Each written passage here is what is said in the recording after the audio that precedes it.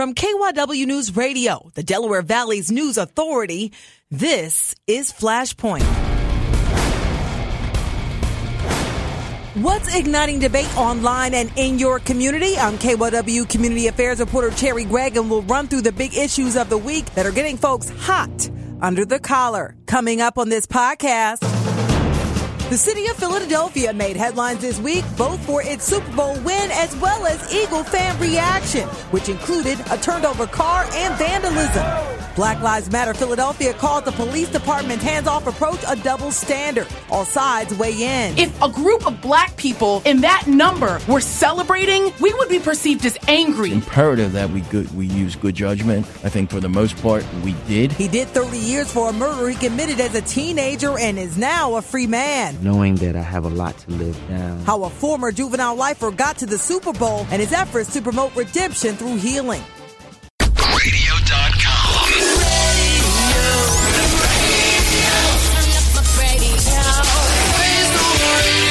Radio.com.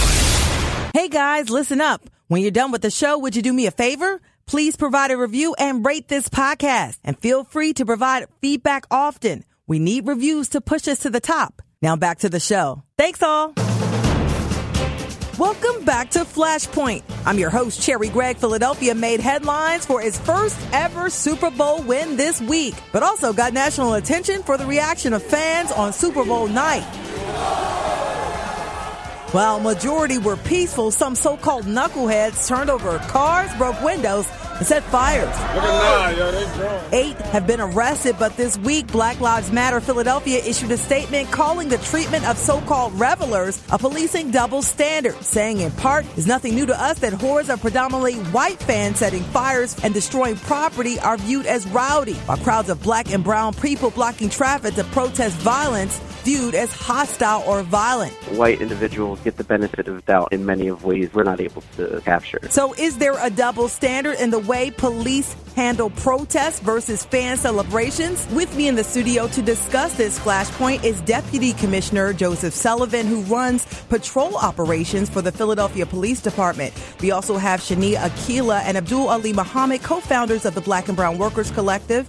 And on the phone, we have James Funt, a criminal defense and civil rights attorney who has experience with a variety of First Amendment matters. Welcome to Flashpoint.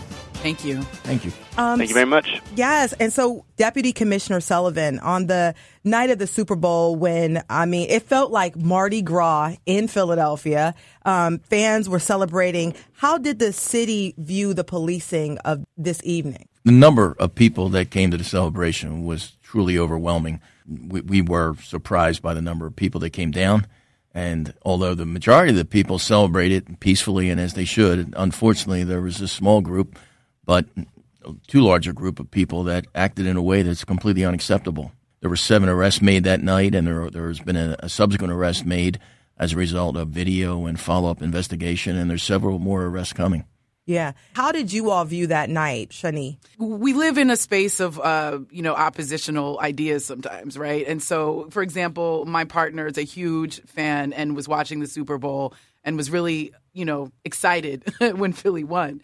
And on the other hand, the very second thing that came out of both of our mouths was it's going to be ridiculous in Philly tonight, right? We knew that the levels of just the amount of people in the street, we knew that there would be damage to property in some form, right? We knew that especially for black people, it would not necessarily be safe to even be out there, right? And so, again, our reality as black people living in this country is always, a double-edged sword. And that's how we experienced the Eagles win. It was a mixed crowd from what I could tell. James, do you see the celebration as a First Amendment, expression? Well, yeah. The first thing you have to ask is it speech? And all different kinds of things have been determined to be speech. Whether or not it's online posts, movies, television, theater, dance, political yard signs, clothing, even likes on Facebook have determined to be speech, and even the non-discussion or, not kneeling for the national anthem or not giving the Pledge of Allegiance have been determined to be speech. If it is speech,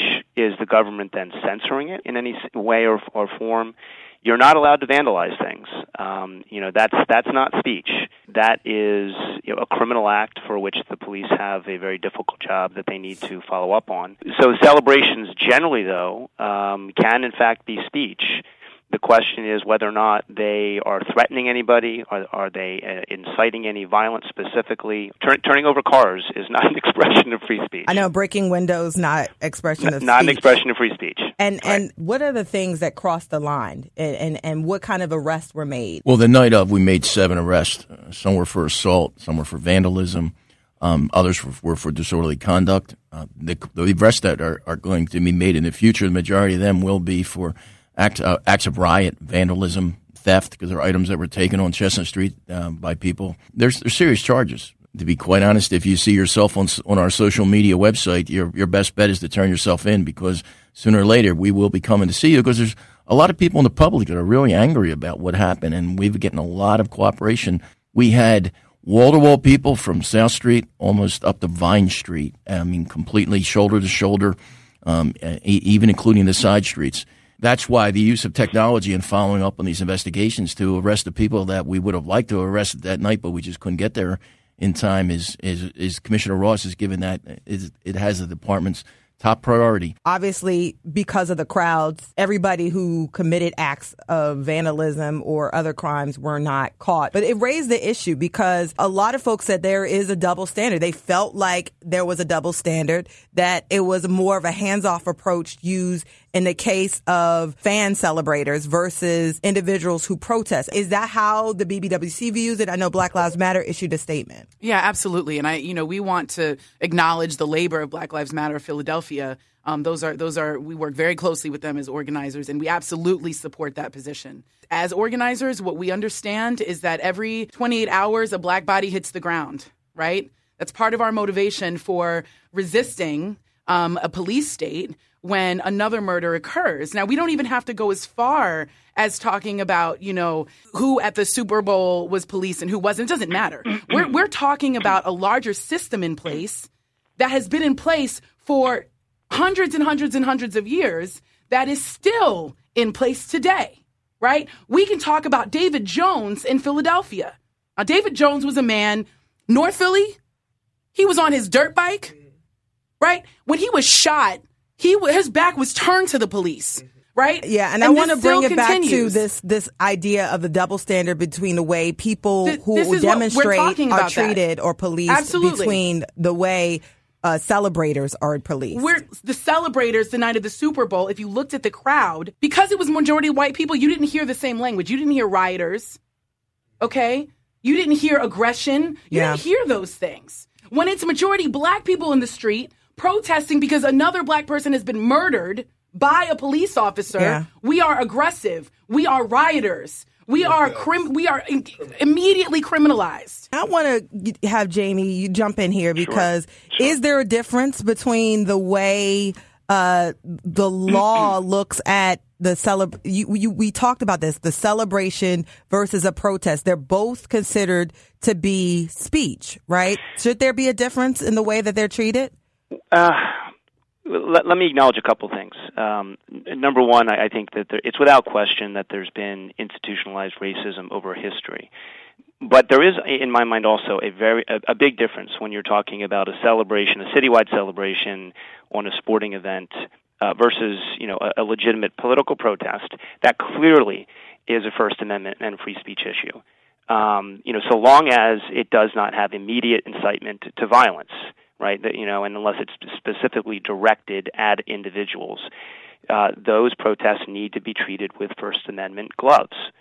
Celebrations, that there is no political message that's going on other than everyone should be happy and hopefully peaceably, celebrate a long-awaited Eagle victory. Yeah. But when you cross the line, then certain actions have to be taken. The question is going to be, is it going to be uniformly taken regardless of the skin color of the person who is alleged to have done the particular crime? How does the police department view the protests and demonstrations versus the celebrations? And is there a difference in the way these two are policed from the department's point of view?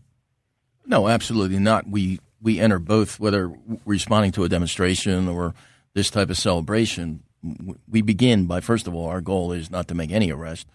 We see our position at a demonstration is our job is to protect the rights of the protesters, to make sure we can create a safe environment for them to exercise their First Amendment rights. I mean, I personally walked 20 miles in a single night with protesters protesting the police as we shut down the streets ahead of them. We also, in preparation for the Democratic National Convention, we began the use of the civil violation notices purposely because our other goal is not to criminalize protesters even when they actually ask to be arrested, because it's their way of expressing themselves. Is there any reaction or response to this? If you look at the history of Philly, you don't have to look that long ago to see the violence of police towards black-led organizing. If you look at the direct actions we did last year around neighborhood racism or around calling for the resignation of Nelly, for instance, it was one award ceremony we went to. It was about 20 organizers. We come outside, it's about maybe 100 bike cops. There's cops further down. But if you look at some organizing happening around, let's say, not the Women's March, but a coalition of white-led organizations in Philly, you don't see the kind of surveillance that you see at a black-led, direct action. There's just not the same police presence. The police don't organize in the same way.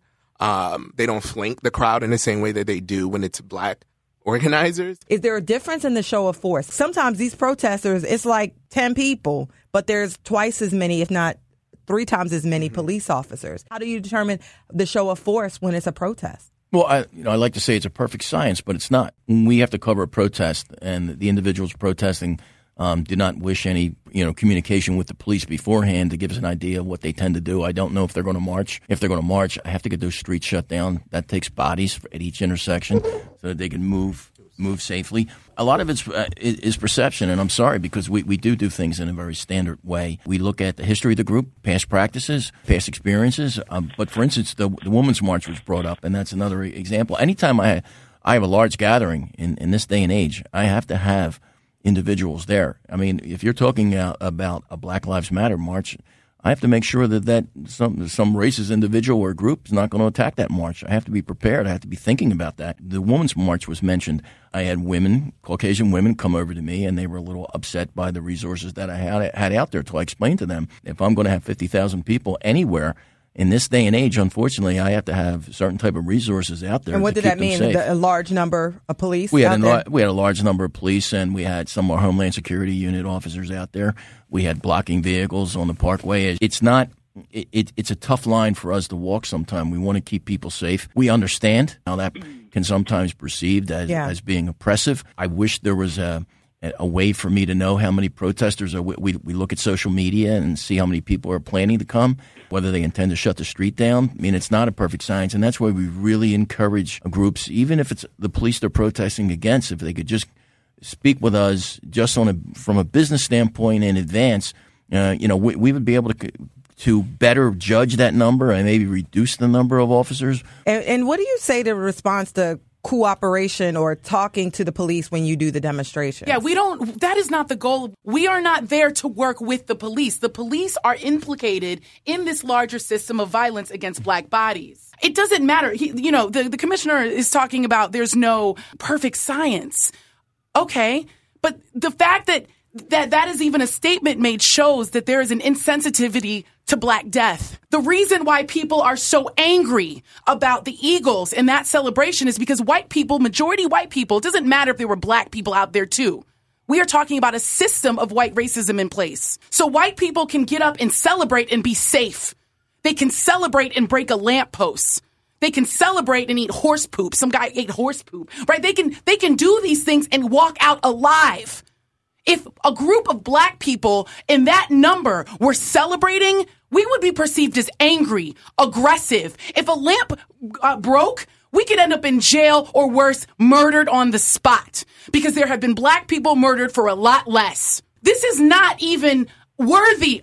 I know why we're having the conversation, but this isn't even a debate. He could be the nicest guy in the world, deputy sitting to the left of me. It doesn't matter. He's an agent within a larger system that murders black people systematically. So until that changes, it doesn't matter if there are good cops. I understand the anger. I'm not African American, so I haven't, historically dealt with the same kinds of issues that we're talking about. But I think there is a really big difference between comparing celebrations for an event as an Eagles Super Bowl victory was versus political protest. And I think a better comparison, I think more fair comparison, is if you look at protests across the spectrum of the different groups and the issues that you're talking about. For example, what happened down in South Carolina, with the white supremacists that went down there, and how was that treated? And, in terms of, the police action or non-action in that case that led to a death, versus, protests that occur with Black Lives Matter or whatever organization that we're talking about. I think if you look at the disparity of the reactions by police departments generally there, I think you get a much more fair comparison. Whether or not there is a larger issue of a police state and that people have been mistreated has to be dealt with, and has to be dealt with through, in my mind, First Amendment issues, dialogue, and speech. You attack, in my mind, bad speech with more speech. Because of time, I'm sorry, I'm going to have to wrap this up, but I want to give each of you 15 seconds. James said this may not be a fair comparison, but the fact is that a lot of people do believe that there is some type of double standard that exists. Can we encapsulate this issue from each of your perspectives? Shows like this are really important to bring together very disparate conversations. And in that way, I hope that we can really bring people together. There has been a movement toward greater dialogue with the police, and I am hopeful that Philadelphia is going to move forward in that. Mine is very short. Nobody lost their life at the Eagles parade. Nobody lost their life the night everybody was going bananas in Center City. Nobody got murdered by a cop. It's easy for assumptive allies, I would say, to diminish the experiences of Black people by white-splaining why we need more dialogue, by, talking about this is different than just direct actions. Instead, what we seek to do is to have accomplices and allies who affirm what Black people experience and not always have a but about what we say the difference in terms of treatment is. I would just encourage that person on the phone, reflect a little before you respond to Black people saying this is our experiences. All right. And final word. There is a significant difference between trying to manage 100,000, mostly young, mostly intoxicated celebrators. Our job is to not make things worse than they already are. As the police commander out there, it's very important with a group that large. If we overreact, if we move too quickly, we could have caused a stampede out there. We could have caused a riotous crowd to have formed that would have made the situation completely different. So it's imperative that we use good judgment. I think for the most part we did. We never think we're a perfect police department. We think we're a department that continually has to work to get better. And I do think communication is important. Thank you so much to Deputy Commissioner Joe Sullivan, to Shani Akila, and to Abdul Ali Muhammad, as well as to James Funt for talking about this flashpoint in the news. Next up, an ex-juvenile lifer makes headlines after Eagles safety Malcolm Jenkins sends them to the Super Bowl. Amazing, beyond words can describe. His efforts to redeem the wrong he committed. Radio.com.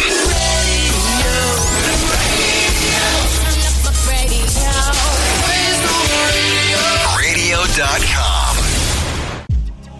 This is Flashpoint, where we talk about the issues that get everyone hot and bothered. I'm your host, Cherry Gregg. Pennsylvania is home to 1/5 of the nation's juvenile lifers. That's individuals sentenced to mandatory life without parole for crimes they committed as children. In 2015, the U.S. Supreme Court overturned such sentences, opening the door for a second chance for hundreds of Pennsylvania lifers, including Kempis Songster. He was just 15 when he took part in the murder of 17-year-old Anjo Price. During his 30 years in prison, he's worked to rehabilitate himself. The now 46-year-old has made headlines when he was released in December, and again when Eagles safety Malcolm Jenkins gifted him tickets to the Super Bowl.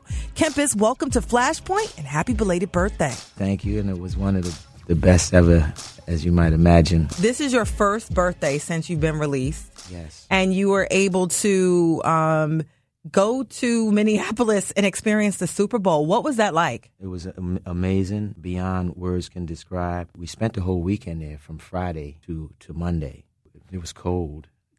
Very, Yes, very it was. cold. But we didn't feel it in the stadium. Was this your first plane ride? Since 1985, 32 years. And I remember being on the inside, incarcerated. Whenever I was in the yard, you would frequently hear airplanes fly over. It brought back memories. Wow, I remember what it's like to be in there. And just imagine myself going somewhere away from prison. And so now your world has literally expanded in a matter of weeks. What has all this exposure meant for you? I mean, you've literally been a name that people have been speaking. It's an unforeseen position, something that I'm very humble about, very careful about, very respectful about the opportunity to have a voice, not something that I'm taking lightly. I have to learn also how to pump the brakes on myself so that things don't take off too fast and lead me into areas that I'm not actually ready to go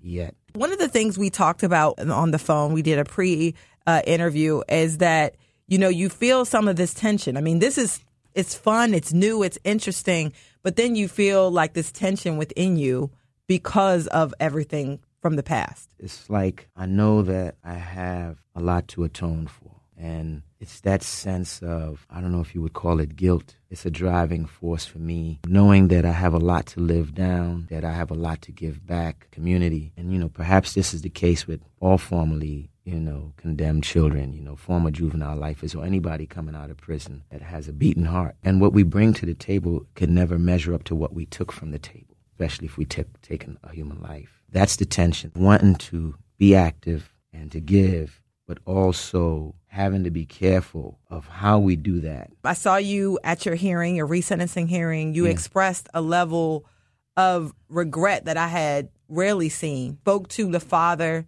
of Angel Price. He was there. You looked directly in his direction. And I waited 30 years to speak to Mr. Angel that way. Mm-hmm. What was that like that day?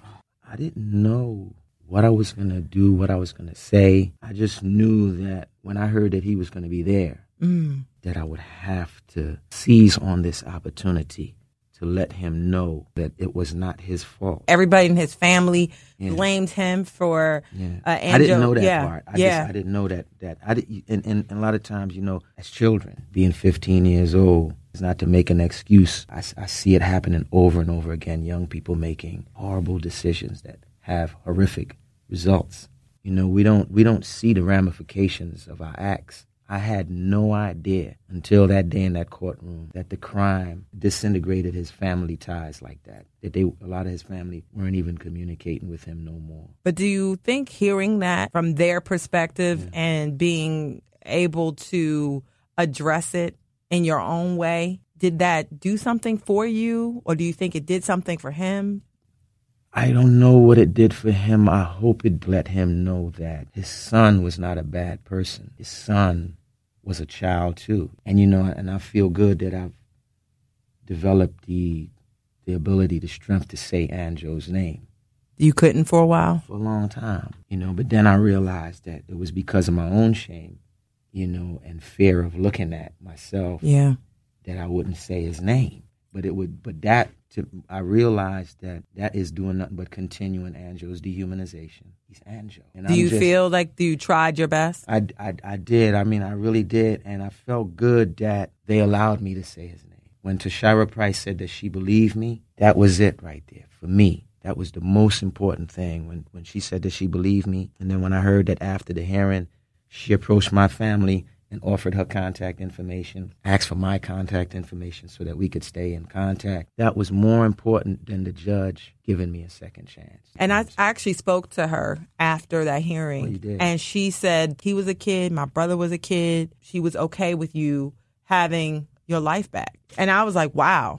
It released her, released their family. Did you ever think... It released me. It released you. Now, you were able to start a nonprofit from the inside with Mike Lyons of St. Joseph's University to found the Redemption Project. Yes. That is having an impact on the outside. The Redemption Project was really started to tell the stories of juvenile lifers, to allow their voices to be told. And these stories are usually told over the phone and recorded over the phone. Many documentaries are made and put online to tell the redemption, especially if it's stories of transformation and change, to give hope back that transformation is possible after somebody has done wrong. Because the narrative about mass incarceration, crime and punishment, life without parole, this narrative that's a prevailing narrative in society is pretty much a narrative of hopelessness. Somebody was murdered, they're gone. Somebody killed them, they're being thrown away forever. Both families connected to those people are in pain for the rest of their lives because they both have lost someone.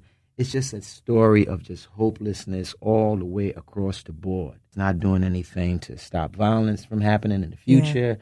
Yeah. And it's just, it keeps us in this quagmire of hopelessness, of grief, and vengeance, and so on and so forth. We just thought that in order for us to offset that or to change that narrative, some type of healing needs to take place. Yeah. And that's what the Redemption Project is really about, to start the healing process. And the ones that really have to start the healing process is the ones that caused the harm in the first place. As we get close to wrapping up our conversation, do you feel like you're a totally different person from that 15-year-old you were that committed that crime? I'm definitely not that 15-year-old child anymore. I'm a 46-year-old man. I'm about to be married, hopefully start a family. I think that I've grown into who I always was, who I always was meant to be. I believe that what I did at that point in my life is in stark contrast to what my mother was raising me to be and the child that I always was. Stark contrast to who I am now. I want to be a global citizen. I want to be a contributing member, a responsible member of this human family. Yeah. And that's something that never even occurred to me at the age of 15. I know that there are a lot of young kids out there, my age at the time, that are about to make some rash decisions, Cherry. Yeah. You know that. You know, as we're sitting here talking right now, some act of violence is taking place. Yeah. You know it. You know, or it just took place. And what's your message to them? And my message to them is, hey, listen, stop. Don't do it. Think. Take a breath. Pause. You're about to lose everything. You're about to leave a hole in the cosmos that'll never be fulfilled. And you don't want to live with that for the rest of your life. And so with that, Kempis, I just want to say thank you so much for coming in to the KYW studios and for sharing your story. Thank you. Next up, she's changing the game one voice at a time. I started with sharing my story. 3 ways this KYW Black History Month honoree is taking on sexual violence. Radio.com.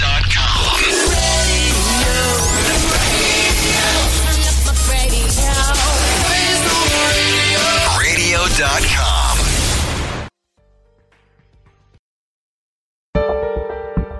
This is Flashpoint, and I'm Cherry Gregg. We here at KYW are all about community, and in recognition of Black History Month, we are honoring 10 community game changers, and one of this year's awardees is Lakeisha Anthony. She is founder of Victory Over Inconceivable Cowardly Experiences, or VOICE. It's an organization she founded 4 years ago. She's also an educator, motivational speaker, and counselor.